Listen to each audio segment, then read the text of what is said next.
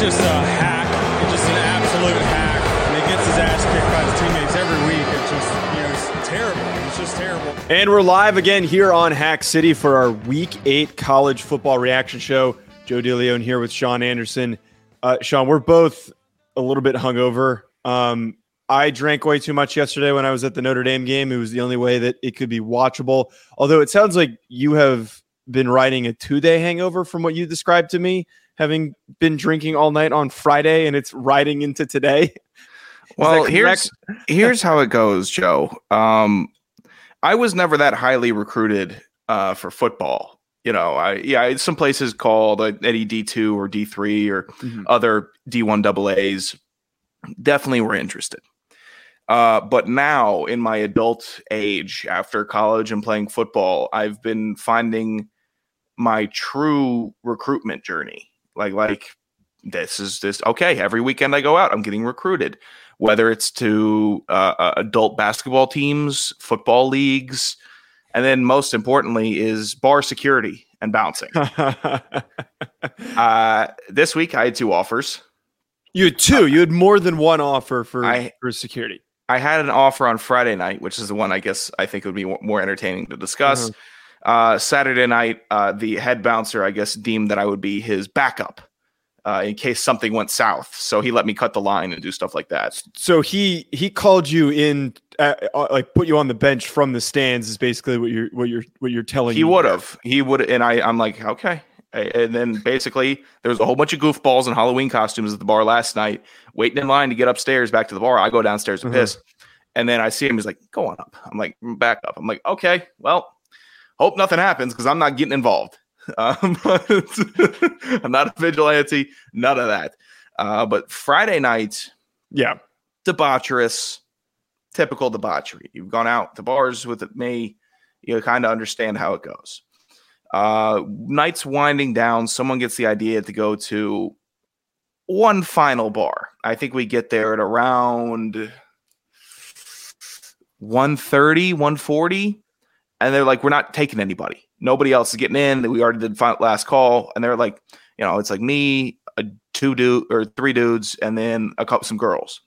The girls. So you actually had girls with you though. Like it wasn't. Yes. Okay. And then it became okay. And the bouncer looked at me. He said, well, if he wants to come up for a security application, then I suppose I could let everybody up. So you were offered up as bait. I was. Go to the bar. Everyone, kind of gets a drink. I get a beer. Bouncers kind of looking like, what's going on? Because I guess the memo didn't travel that well.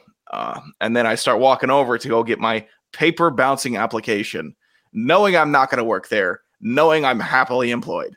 But on the way over there, I was stopped by a couple nice gentlemen who were drinking very nice champagne. And we just struck up a conversation, I believe. And then about a minute later, I started drinking some of that champagne. And it was delicious. I'm not sure if you've had Ace of Spades before. I have not. Fantastic. Isn't that like $100 bottle of champagne or something like that? It's like $250 retail. Jesus. If you buy it in a club, it's like $2,000. I got that $1,500 in a club. Your massive ass got offered. Were you offered this champagne because you were large? I think so. Large, personable. And then sat down, started talking to them. And they're like, bring your friends over. So 2 of my friends would dip. My 2 roommates left the bar before this even happened. And then everybody else kind of stayed with me. And it wasn't just 1 bottle. They proceeded to bring out 8 bottles of Ace of Spades champagne. I have to assume that these are the owners of the club or bar for everything. So I'm sitting here. Nobody else is in the bar, Joe. Nobody else. It's me, the 5 people I'm with, and then the 3 people that have access to the bar and club after the place closes down. Just drinking what amounts to be thousands of dollars of bubbly.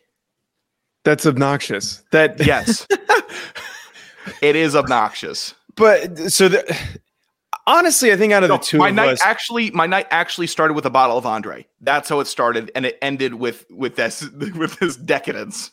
Out of the two of us, and we're going to get to week 8 of college football. Out of the two of us, you have managed to have more success stemming from your former football career than I have in today's modern non-football environment. And what I mean by that is that like you have had more interactions where it is just your size being a former offensive lineman seems like it has set up more situations. Like no one's coming up to me and be like, "Oh, you look like a portly fellow. I'm sure that you were a long snapper." Like that doesn't happen. Long snappers aren't really in vogue after this week. Yeah, I want to talk about that. We'll talk about that at the end if we have time. But it seems like you continually keep having these opportunities presented to you just because the colossal size of being a former offensive lineman. Well, I kind of know how to work it a little bit. I can work it if it looks like an intimidating crowd or a time where I need to put on my serious bouncer face, I can do that. And if it seems like, hey, all right, time for the big fella and not Big Smoke to come hang around, big fella, big goofy grin, all this stuff, just laughing, having a good time, then we're having a good time. I think you've experienced that. Yes. So the people that I was with were very, very nice. And it was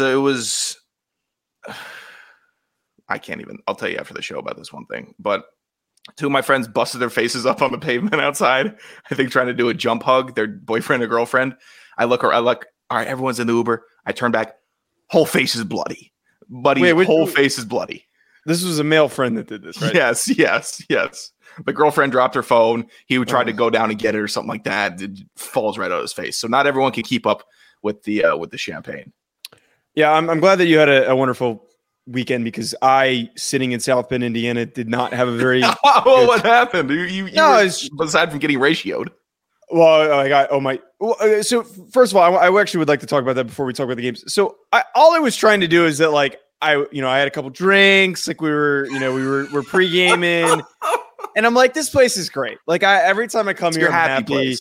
Yeah, I'm like, every time I come here, I'm happy. I come to South Bend, and all I tweeted out was like, there's no better place than South Bend. And like everyone took that so fucking literally and was like, oh, South Bend, I can name a million places better than South Bend. And just like you ever been between the hedges, asshole? Every fucking mouth breather on Twitter took a chance to let me know of like another place that was better than South Bend. Well, obviously, there are better places than South Bend, Indiana. It is merely a statement that I am there tailgating, going to a football game, enjoying myself, and I am acknowledging it. That was fodder for Notre Dame fans, not fodder for every goddamn hater that's out there on Twitter. It was infuriating, the idiots. But Sean, no, the game was bad. I mean, Notre Dame is bad. Notre Dame's not they've always been bad. They haven't always been bad, but Notre Dame right now looks like a G5 team. It looks like I'm watching a G5 team play. There's no juice. There's no energy. There's a G5 team with a monster on the field in Michael Mayer. And other than that, it's like, what are you watching? Right. And they constantly, the very questionable, you good? You just grimace that Breece Hall might be down with ACL. Yeah, he might be down with ACL. But regardless, what? That's so not like sympathetic. No. He might be down with an ACL injury. Regardless, though, they're not fun to watch, and I still don't think that Marcus Freeman is the guy. And I've said that so many times on this channel, sure, to the point where I think I've been established as probably the biggest Notre Dame hater on YouTube. I can, or sorry, not Notre Dame hater, Marcus Freeman hater on YouTube. Sure. But no, I don't think they're very good, and I don't want to waste my time talking about them. Sean, let's talk about the games that were important.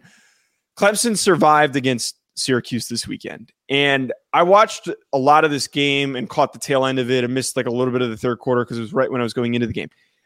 Syracuse had like a handle on this game. Sean Tucker was playing really, really well. He had a bunch of really nice plays. I don't think he was pleased with his performance, but they had a strong handle on it, especially because DJ Uiagalelei was playing terribly. He was playing down to the level that we have seen him play at various parts of this season and in his career, and we got bad DJU during this game.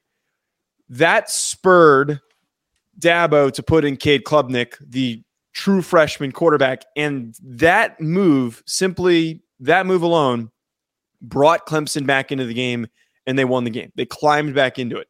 The thing for me, Sean, in this game that is just really hard to wrap my head around is that afterwards, Dabo has this quote where he's saying that if, Steph goes 2 for 25, it's just not his night, something along those lines. And he stated after the game that DJ Uiagalelei is still his starting quarterback. So, I don't understand how you've watched the guy struggle all year long, and the games that they've had issues have been because of him. And then here we are in this game. They almost lost because of him. You bring in the true freshman, they get back into the game, and he's still going with him. What is this, just an over-calculation or just bad coaching decision by Dabo? It's weird. This is a weird game because you blank Syracuse in the second half.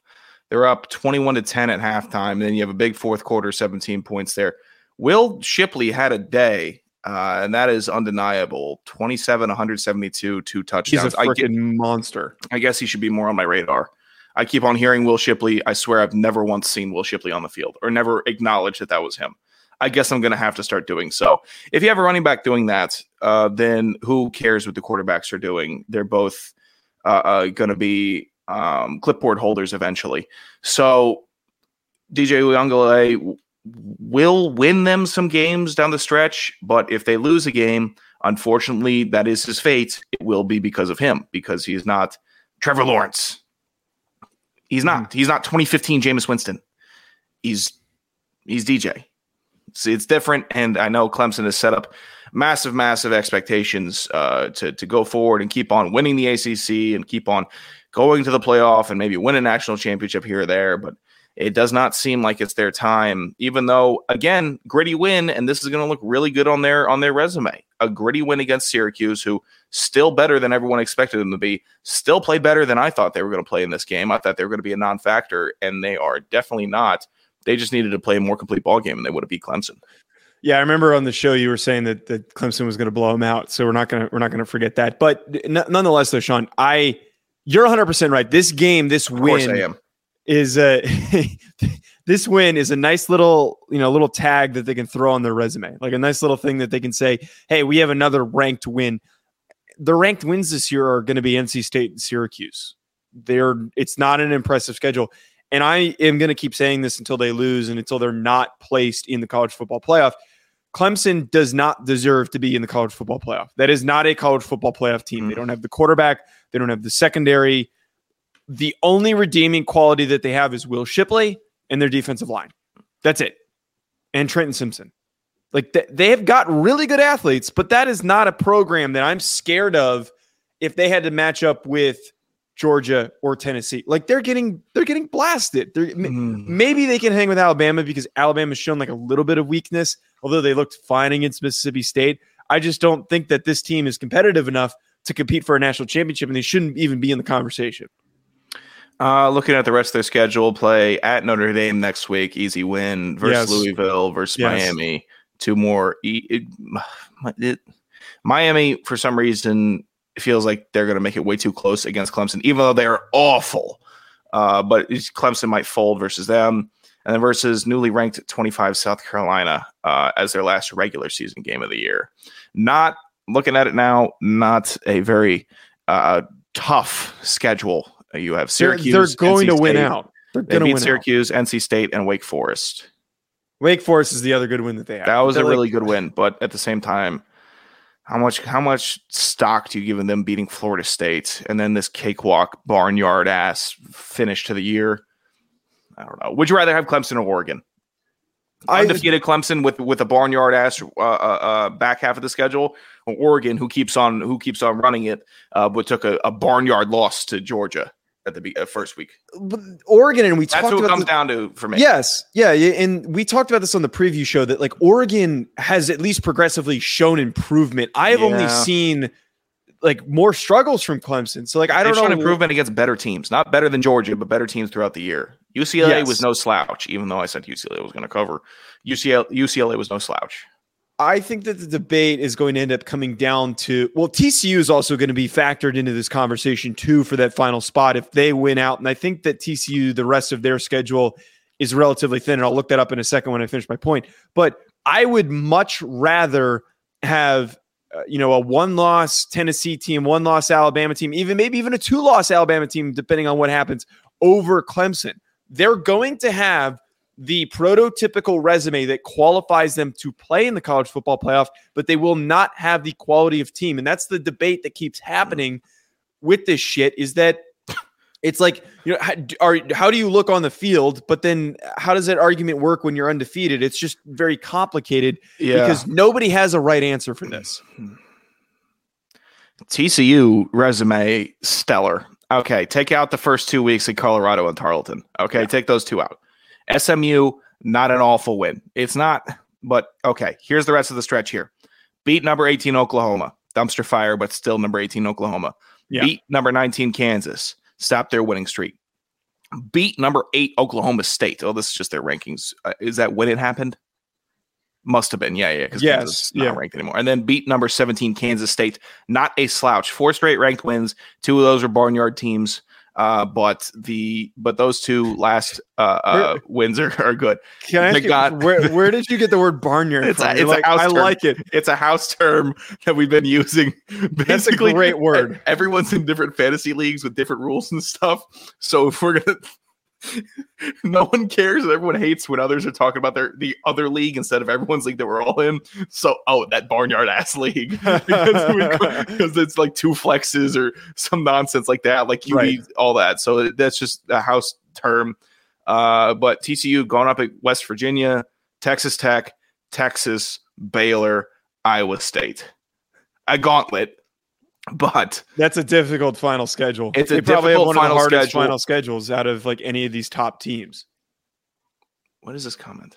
Oregon would beat Clemson at a neutral site. Would be at 10 points. Okay, so let's actually have like a little bit of like attention and like go screw. I'm pulling up the schedules. Okay. Usually when we get a comment on these, Sean, I pull it up and then I'm going to read it and then we're going to talk about it. So first of all, Nike, which is probably one of the most hilarious Oregon fan handles on here. Oregon would beat Clemson at a neutral site and would be a 10-point favorite in Eugene. I don't disagree with that. I would actually maybe even give Oregon. Can we give them 6.5? Can we give them 6.5? No, I'm giving them 13.5. I'm giving them 13.5. 13.5? How do I leave the stream? You're being ridiculous. Oregon has put up huge point totals in this stretch of success that they've had. And I want to talk, we're going to talk about like the game in a second for them. They have put up really huge offensive production, exploded. And UCLA had a really good defense and they did what they did. What does Clemson have that they're going to hang close with Oregon? They don't have the only thing that they have again is their defensive line, and they get the ball out really freaking quick with Oregon. Like that, I have no faith that they're going to get after Bo Nix. They can't keep up. Look, man. You're kind of stretching it a little bit at 13.5. I'll give them 6.5 because that Oregon offensive line is pretty good. They're pretty solid. They got some maulers. Don't you usually give 3 points for if you're home? Isn't that like the bit? So okay, if you give them 3 points, I'm saying that Clemson would lose by 10. So 13 points. I think that's fair. You could think that's fair. Okay. It was a good question though. And I love the handle. I want to talk about Texas Oklahoma State because this game the end of it was really frustrating to watch. Oh, dude. You went out of your way. Did you log into YouTube to comment that on your phone? You're an idiot. I kind of wish somebody was. I know we don't have active enough listeners for somebody to have pretended to be you, but that would actually be a good bit of somebody. I agree with that commenter. I agree with that. Shut the hell up. The Texas Oklahoma State game was really frustrating to watch because it played out the way that we talked about how it was going to play out in the first half, where they were just starting to build up this momentum. They were putting up all these points. And then Mike Gundy and Oklahoma State made what was probably the best halftime adjustment of the season out of anybody. And I can't exactly pinpoint what they did, but they took Quinn Ewers out of the game completely. He looked like a walk-on. He looked completely lost, out of place. I know I'm being a little aggressive, but he was off target. He looked confused. He didn't look like the same guy that we saw in the first half. And sadly, Sean, we're now doing the bit again. Like they're not back. Texas isn't back, blah, blah, blah. I think, and I said this about USC, that they're a year away, and I think Texas is still a year away too. It's tough to fully recoup and become a contender this quickly. It takes time. It takes a culture change. It takes all that stuff. Still a good football team, but they're a year away if they can't finish games like this. They're 5 years away if they can't learn how to tackle. The inevitable touchdown, game-winning touchdown for Oklahoma State had one of the more disappointing tackling efforts that I've seen out of Texas. And how are you going to be? You know what? At least Oklahoma State hustles on defense. I don't care if you're in the Big 12 and you can't play defense. At least mask it a little bit, right? At least try to, at least look like you're trying. Because when you don't look like you're trying, how am I going to be invested in your team? How am I going to get my AP top 25 vote out to you? No, I'm working on getting my AP 20. No one's giving you a goddamn vote. Is Dan and Pack gonna hook you up? No chance. Hell, not if I'm going 0-6. Weren't they also one of your picks, by the way? They were also one of my picks. I texted something. I think I had Texas, dude. It was a bloodletting, and I don't even. What do I care about Texas or Oklahoma State? I care nothing. But you got make it look better. Make it look better, Texas. Right, but this game has. What were we going to say? Go ahead. I was going to say, on the Ewers point, he got out-schemed and Texas got out-coached. But the arm... Fuck this term. I hate this term. Every time I hear someone talk about it, it's because they're not descriptive with how he throws his spiral, how his mechanics are, with his timing in his feet and his hips and his shoulder. But the lazy term as of arm talent, Quinn Ewers has it. He does. He got out-schemed. There were times where you realize, oh, he's throwing the ball way harder than anybody else that I've seen throw the ball this year. He just does. His body, it all works in line to throw the football perfectly and sling it. So I'm not out on him because I see what it is. It's special arm talent, the way that he throws it and the zip that it has, even with those hideous camera angles during that game. The wide shot that made every pass to the outside look like it was going over the head of the wide receiver and out of bounds just to drop in perfectly. I can't stand it. I need you to get on a more universal camera platform. Yeah, I don't really remember that, but I'm sure that they had some overly artsy dipshit who was running the direction of that game. You look at that final pick that Ewers threw, and Oklahoma State picked him up. That ball looked like it was in the air for about 20 seconds. And you just said, oh, he missed throw. That was an awful pass. There's no way the running back was getting there because it was a wheel route to the running back, and the safety comes down, and he read it well. But you're like, oh, well, that's obviously a pick. And then you look at it again from a normal camera angle. It's a perfect pass thrown by Ewers, and the safety made a great play. Like, it was schematically, the safety said, the ball's going here. I read the quarterback perfectly. I'm going to go intercept the pass. And that was a lot of what we were seeing in the second half, is where they were just really well prepared for everything that was working in the first half. And the thing is with those quarterbacks, like you described them, is the Patrick Mahomes-esque. And I think the better way to pinpoint that is there's a lot of guys that have that type of play style, the improviser play style, where you're moving around and you've got such a big arm and such a fluid throwing motion that it can just come out on any angle and it's going to shoot off your hand and it's going to be completed. But the problem is with those improviser guys is that they're risky. They're high risk takers. So if you overcomplicate things for him and he's going to sit there and the gears are going to start turning, and that's what happened on the pick, and that's what happened in the second half. He didn't know what to do. Things weren't coming easy, and when he had to overthink, he doesn't have the experience to figure out what's happening in front of him, and that's where the overcalculation happened. I'm assuming that it should be more difficult to stop Quinn in the future, but it seems like Oklahoma State schemed up the proper way in the second half to maybe take him out. And I think if anyone can match what Oklahoma State did, I want to actually maybe see what coverage that they were running and exactly what they were trying to do. But if anyone can replicate that, it might be easier to stop Quinn than I think some people think. It could be. I don't feel like going through coverages. It's I just don't feel like going through coverages. I know. Okay, wait. Let's talk about TCU and in the Kansas State game, because I think that this one is this game is probably the bigger headline because Oklahoma State, I think that they're still out of it. TCU managed to do it again. where they've done it 3 times now, where they've climbed back in and they've won games off of the huge plays from Quentin Johnson and Max Duggan. They were down by a pretty hefty total, multiple scores against Kansas State. And because they have that quick, explosive playability, it didn't take them very long, and then they pulled away. The Hypno Toad rolls on. The Frogs are continuing to roll. TCU, do you think that we were just talking about this, but do you think that they're going to finish out? I mean, with this stretch, they probably fall once in this stretch of West Virginia, Texas Tech, Texas, Baylor, Iowa State. Obviously not the Iowa State.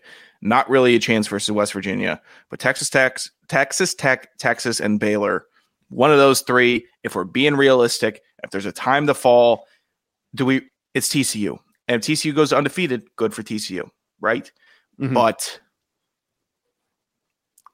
is Max Duggan gonna go 5-0 at the rest of down the stretch? I think Max is Sonny Dykes that dude. I think Sonny's that dude, and I think that Max is that guy as well. He's not an NFL talent, and I think a lot of people are realizing that, but he is exactly what you want in a college quarterback. He does everything right. He's a good athlete. He can run, he can move, and he's connecting with elite level receivers that he's able to hit. Like Quentin Johnson's a touchdown away on every single time he catches the football. I think that explosiveness is always going to keep them in football games because they can score in drives that are less than 2 minutes. They can score in 15 seconds off these huge chunk plays. They're always going to be able to do that. They're always going to be, if they're down by 2-3 scores, get right back into a football game. So if that happens against the remaining stretch of their schedule, like I don't see a reason why they can't run the table. The other question that comes with that, Sean, is are they actually good enough as the rest of the field that's going to be competing for the college football playoff? It's getting tight. It's getting a little nitty gritty down here because you're looking at Ohio State, you're looking at Michigan, you're looking at who's coming out of the Big 12, you're looking at who's coming out of the Pac-12, and we're going right now. What is that? Oregon, TCU has to compete with Georgia, Tennessee, Alabama, not Penn State, God no, Michigan, and Ohio State. Right. It's only 4. And if I'm looking at it, okay, Alabama gets the boot, and you're going, okay, Georgia, Tennessee, Ohio State, Michigan. Is there anybody you would sub out for that, out of there, for TCU or Oregon? It's a very lazy approach to it, but who are you subbing out? Well, it's not a lazy approach, but like for me, it is just because. But Ohio State hasn't played anybody either. Right, but they're also kicking the shit out of everyone. Yeah. Ohio State and Michigan, whoever wins that game at the end of the year in their rivalry, that's going to determine who makes it from the Big Ten, and they're automatically going to get pushed in. As long as they don't lose in the Big Ten championship game, which doesn't seem foreseeable, they're going to go to the playoff. That's going to be who goes to the playoff. I would argue, and maybe it's not like the counter argument to me saying that TCU looks good on the field, not just on paper, is that they keep giving up these huge leads. That's questionable. And like at a certain point, does that stop working? Are they at a certain point incapable of coming back into games? You should be a fourth quarter team in the postseason down the stretch, not in the middle of the season. That's a good point. That's a really good point. That's when you just should be doing it. Right. You don't want to lose all your luck when you're going to need it the most. You burn it up, you lose it, you're done for. But I don't think that Ohio State has looked significantly more explosive, but like I don't think Michigan has looked better on the field in their performances, significantly better than TCU. I don't think it's that uncomparable. They both got some pretty good playmakers. That's what people want to see, and that's what the committee wants to see also. Right.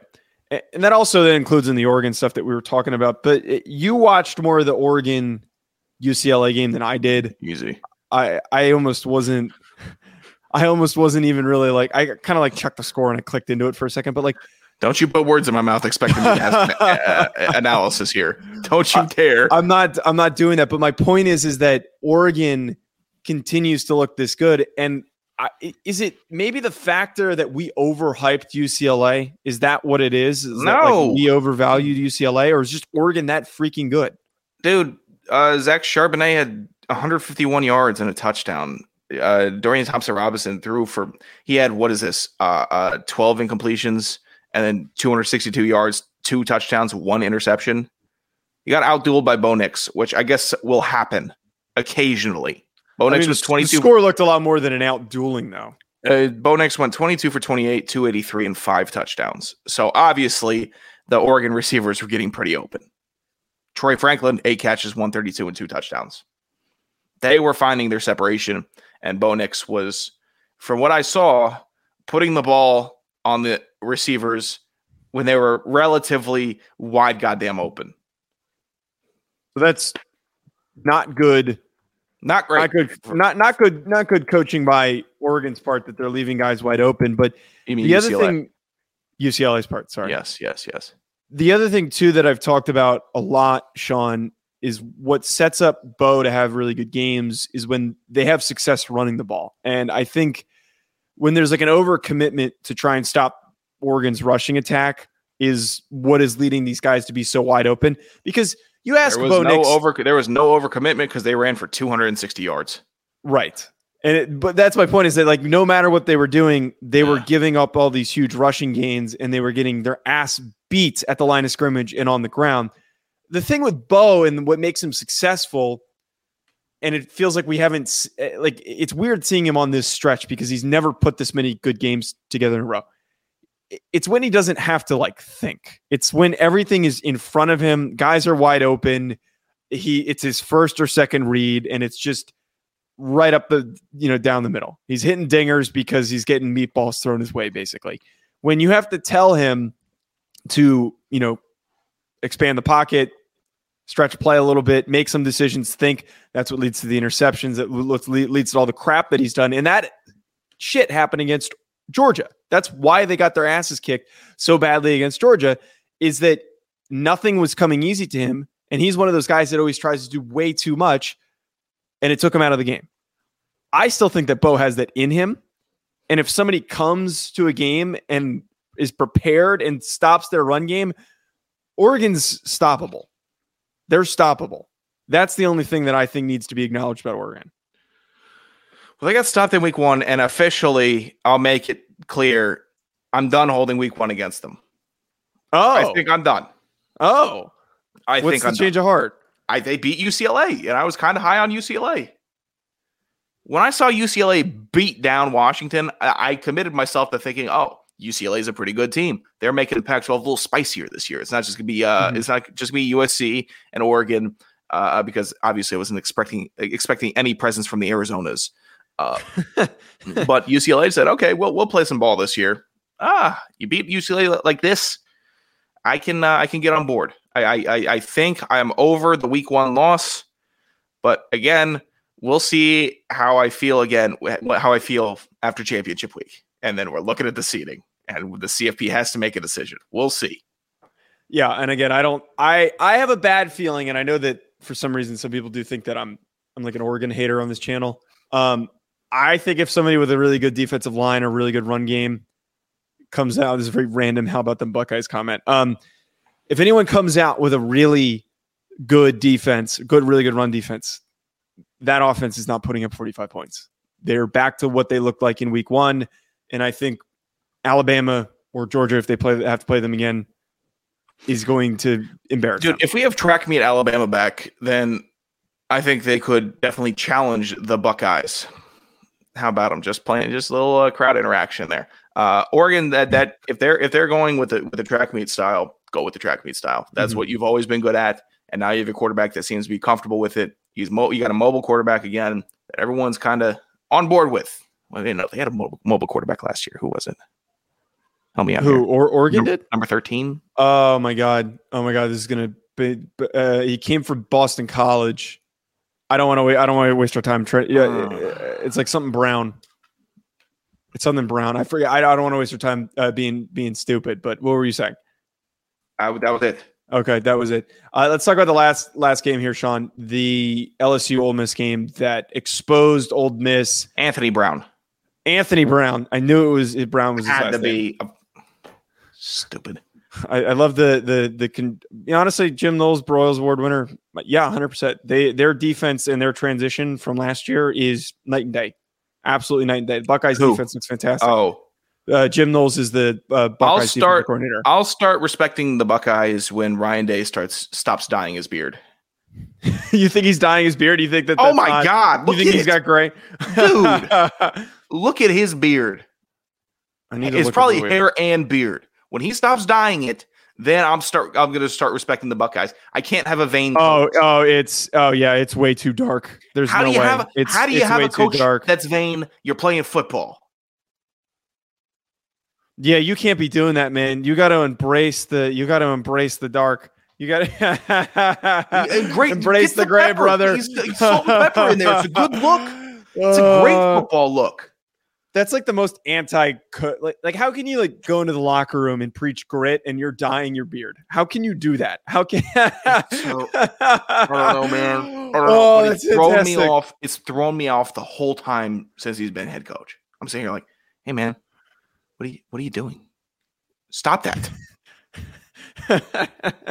But big fans of Jim Knowles. I'm totally gonna clip that. Jim Knowles has been fantastic. Talking about this LSU Ole Miss game continues to be frustrating. We started talking about it, and then my ADD kicked in, and I saw a comment. Sure. I had to put it up on the screen. It continues to be increasingly frustrating being a Notre Dame in nowhere land. I had no clue you were even talking about the LSU. I did. I started talking about it. As a Notre Dame fan, seeing continued success for LSU is frustrating. But at the same time, it's kind of like, actually, no, I'm not rooting for Brian Kelly. It's like watching your ex-girlfriend who left for a better looking guy and things are going really well and they're happy. That's exactly what it is. And I know you're smirking. I'm not smirking. But I actually saw my ex-girlfriend last night. Did you? Yes. Let's talk about that after. Yeah. But that's exactly what this is like. Is that they're having success and they shouldn't be. And Brian Kelly has always failed to step up in big games, and he did. And he's starting to do it and string it together on a more consistent basis. Sure. Ole Miss might have been exposed, and I think eventually that they were going to be. But I think the bigger story here is how far away is LSU from actually being in a national championship conversation like they were with Ed Orgeron. I got to stop. I don't think Ole Miss got exposed. I don't think they wanted it. I think LSU wanted it. So you think Ole Miss is better than that? So you think they played soft, but they're still good? Yeah, they played uninspired. They said, oh, it's LSU. Look at that week one that they had versus Florida State. They're still that same team. They're not. They've gotten better progressively every week. Ole Miss and the players just, hey, we're LSU. We're sweet, man. We're ranked number 7 right now. We're Ole Miss. They came out there so flat. Oh, yeah.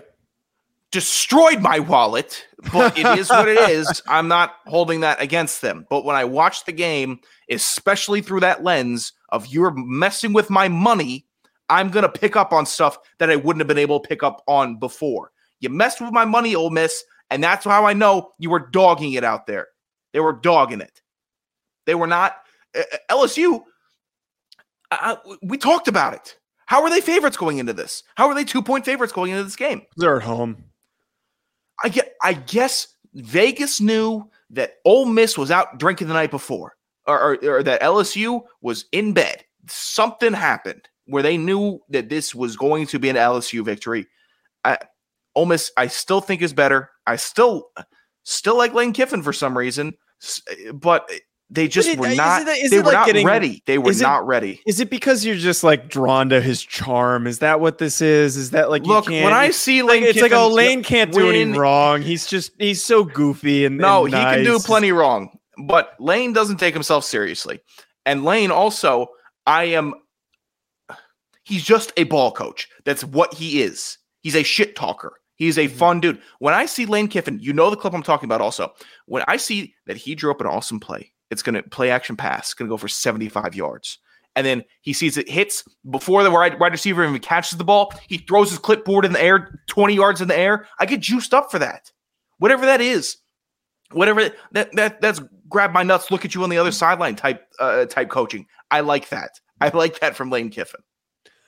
I like Lane Kiffin, and I think at the same time, look, I agree with the comments. By the way, we got a new subscriber, which is fantastic. I want to get to this comment in a second, but I He's fun to like. He's easy to like. All the reasons that you just talked about, but he clearly didn't prepare. Also, the boring pundits hate him, and I hate the boring pundits. But it's the same shit with Marcus Freeman, where like, oh, he's so charming. Like he's just like he's so easy to talk to. Like all the players love him. Like he's so easy to like to buy into. Now, Marcus Freeman never had a deserved top 10 ranking.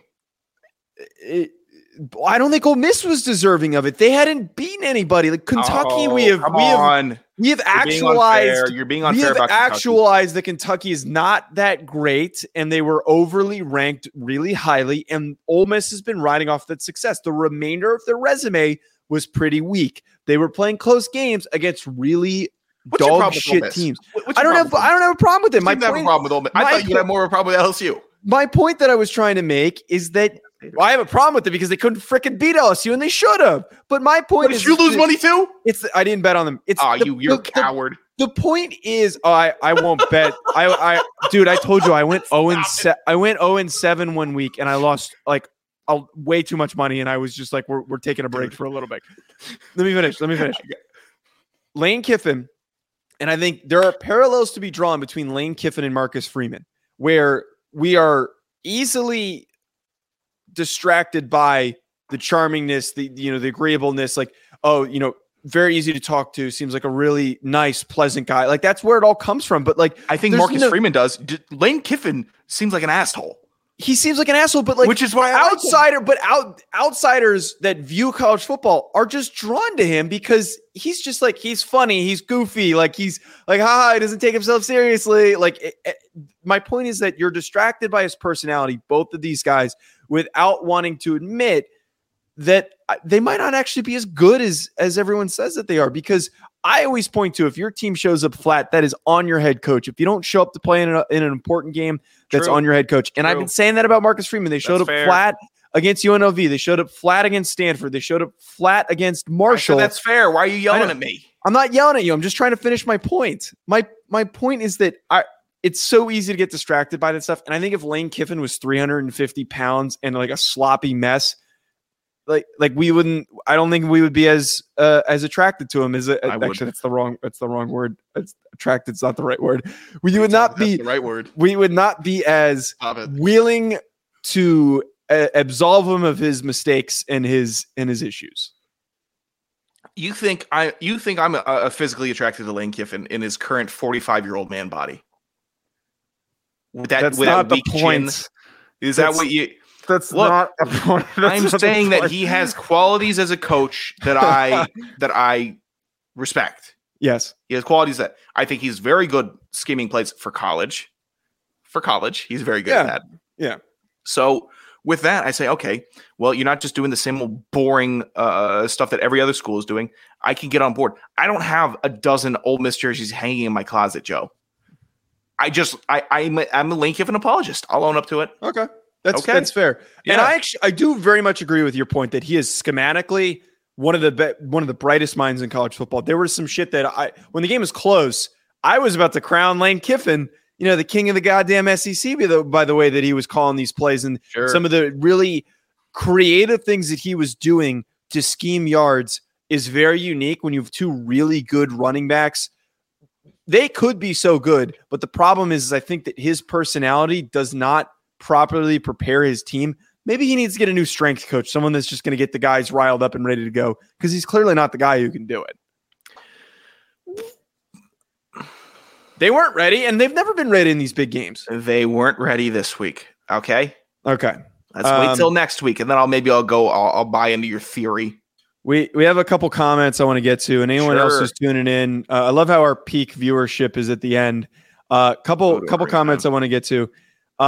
This one first, I just want to let you guys know we're going to crush Penn State 62-17 next week.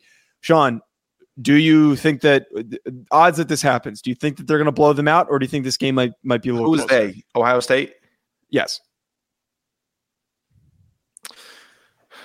Maybe not, obviously not 62-17, but do you think it's a blowout, or do you think Penn State? Blowout. Okay. Because Ohio State's got too much depth at the receiving core. They just do. So Joey Porter Jr. can only close off so much of the field. And I guess with what you've been telling me, Joe, about this Ohio State defense. If they can bottle up those two fantastic running backs that Penn State has, then Ohio State. I'll go with Ohio State. I don't like CJ Stroud as an NFL prospect, but he's fantastic in college, just like all Ohio State quarterbacks are. Yeah, I totally agree. I don't, obviously not 62-17, but this is probably going to be a very big ass whooping on Ohio State's part. But it could be. You know what? No, it could be. It really could be, Joe. Because Penn State was embarrassing versus Michigan. They were embarrassing. Yes. They could easily get embarrassed again. You know what Penn State is, though? And I kind of came to this realization this weekend, the way that they played it. It's not really like a full, baked, quality theory. It's just that they kicked Minnesota's ass. And I know that game was at home. And this is a team that plays really well at home. No matter how bad they are, they play really well at home. But they're the best mid-tier Big Ten team. They're good enough to beat up on all of the other average Big Ten teams. Good enough to beat Auburn. They're good enough to kind of Wisconsin. They're good enough to beat Maryland. the best. Right. They're good enough to embarrass those teams. But there's just such a massive gap between them and Ohio State and Michigan. It's just not even close. The fellas were talking about it. They were like, yeah, it's just they're always in third. Penn State's always in third behind Michigan and Ohio State. Yeah. Sometimes they'll creep up in a second, but they're never in first. And there's too much of a gap. Right. And maybe it's like James Franklin thing. I was reading there's a Marcus Freeman comment. I got distracted. Maybe it's a James Franklin thing. Henry Summers saying also the reason Bo had the time he did at Auburn was mostly because he was behind a garbage offensive line, mediocre receivers. Henry, I totally agree with this, but there's actually an added layer to this. The offense that he was running was probably one of the worst called offenses that I've ever seen. They ran the same 3 plays over and over again, and it just resulted in him running in circles and throwing interceptions and fumbling. He did love doing that. He was a big fan of doing that. He was a very big fan of that. Same. We already talked about this, but Clemson's not a top 5 team, right? We agreed on that earlier. If I was going to put together a top 10, I would probably stick them at 6 or 7. Yes, I think that they are. If they finish undefeated, it is deserving to put them at 6 and play in the Fiesta Bowl or whatever the Peach Bowl, whatever the ACC affiliate is. I can't keep up with the stupid affiliations. Dude, don't put them in the playoff. I'm so dumb. I used to think that the bowls were named after things that went into bowls. So the Orange Bowl and then the Cotton Bowl and all when did you make this realization that 15 years old? Probably. Okay, that's not that bad. Probably 15, 16. I was sitting there this is a cool tradition. Oranges go in bowls, sugar goes in bowls. This is cool. This is college football. It's a little wacky. And then You also were taking low-level geography, or was it math? Hey, why don't you go screw? Why don't you go screw my geography or math? That's 15. You shouldn't have told me that. 15-year-old me would absolutely kick 15-year-old you's ass. Oh, probably. 100%. I would love to fight 15-year-old Joe. I think 15-year-old me beats 24-year-old Joe's ass. No, stop. Oh, my God. What are you talking about? No, come on. 15 years old. I was 6'1", I think 180. Yeah, but you were 15. Yeah. I don't care how big you are. You're 15. Hey, I'm telling you, I'm taking 15-year-old me in a fight versus 24-year-old you. What are you going to do? I don't know, but I'm not going to get my ass kicked by a 15-year-old. Oh, not by a 15-year-old. You would by me. That's not true. That's just not true. All right, we got a comment about Marcus Freeman. Sure. I think I should clip that too. Marcus Freeman will be fine, just fine. Lane Kiffin will be fine. He won't steal talent from California anymore, but he'll be fine. I think that they're going to be. I think Lane Kiffin is going to be fine. I still don't think that Marcus Freeman is going to just fix his issues. Lane will be fine because he's smart enough to. He's a brilliant coach, but they're just not going to be as good as I think everyone hoped that they would be this year. Well, hope is a different word that I would use. I hope that this was how their season would go. You hope that like a one-loss team is or a one-loss would. I hoped that Notre Dame would fall. Oh, you're talking about Notre Dame. Yeah. And again, they stink. All right, Henry's saying, so you don't think that a new coaching staff, scheme, QB, and playing Georgia pretty much at home wasn't the main factor? Too many. So Henry, we actually talked about this on the preview show, and I actually said this. Like I totally agreed with this. That it's way different. That's an abominable task to have your team face in week one.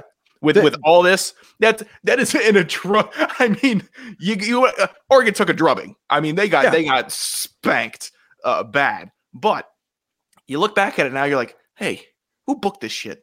Why are we doing this in week one? Well, this isn't our thing. You get someone else to do this.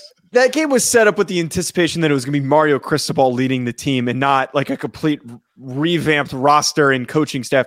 No, Mario Cristobal would have gotten that work too. I'm telling you, no one was stopping. Mario Cristobal sucks.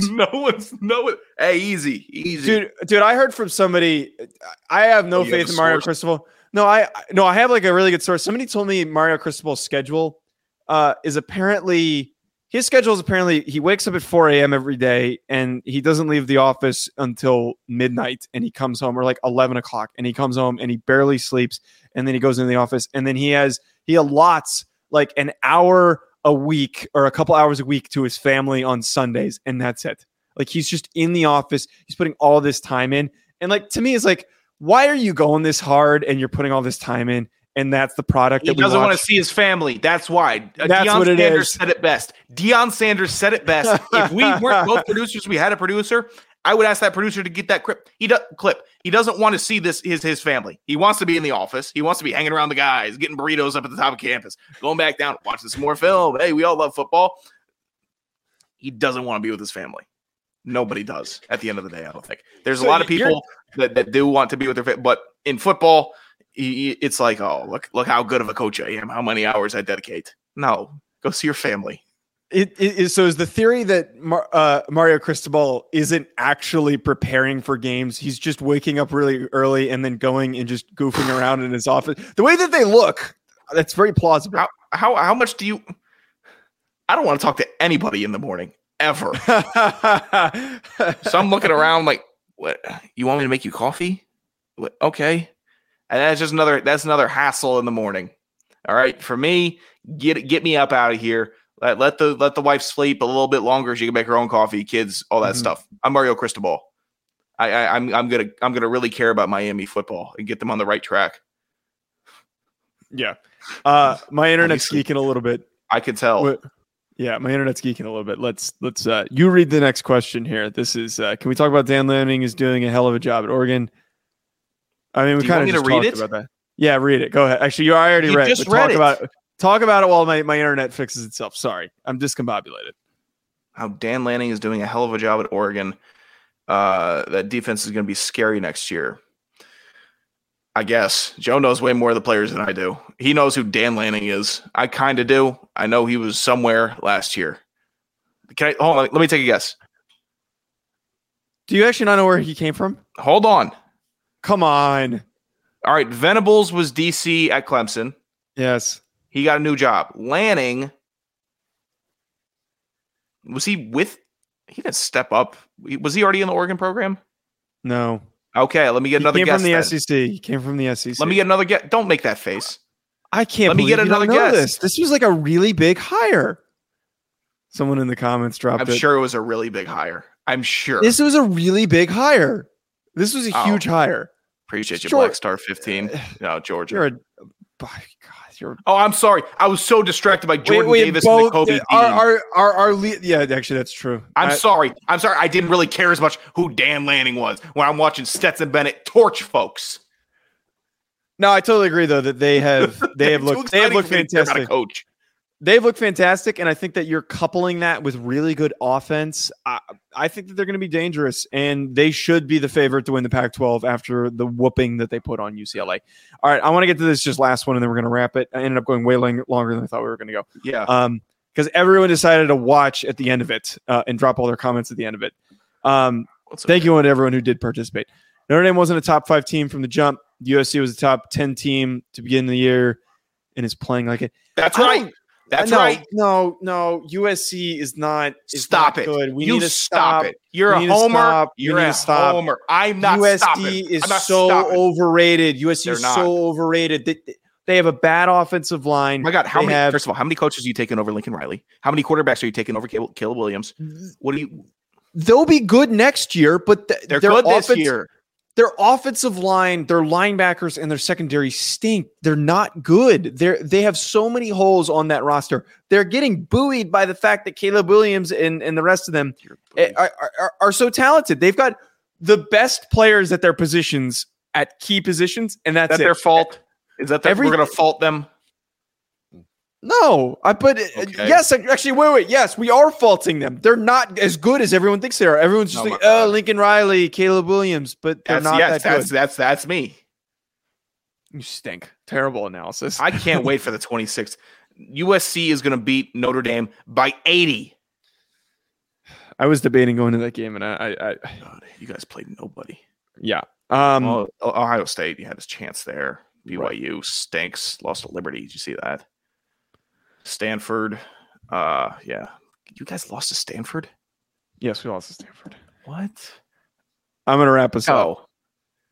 Oh. What? You watched that guy. You knew that happened. I didn't know that. I didn't know that. I promise you. That's when we were in Campbell. I didn't know that. At Joe DeLeon. No, it wasn't. It was the BYU game. Okay. It was last weekend. At Joe DeLeon. At Sanderson Radio. Thank you for everyone who tuned in. Great audience that came in at the end of the show. You want to say maybe turn on notifications for the yes, please anyone who is tuned in, please turn on notifications. Do I need to handle the housekeeping? Apparently, we go live around 7:40 in between the two games, the late afternoon and the Sunday night football game. So we'll be back with more. Thanks for everyone who tuned in. Thank you for listening to Believe. You can show support to your host by subscribing to the show and giving us a 5-star rating on your preferred platform. Check us out at Believe.com and search for BLEAV on YouTube.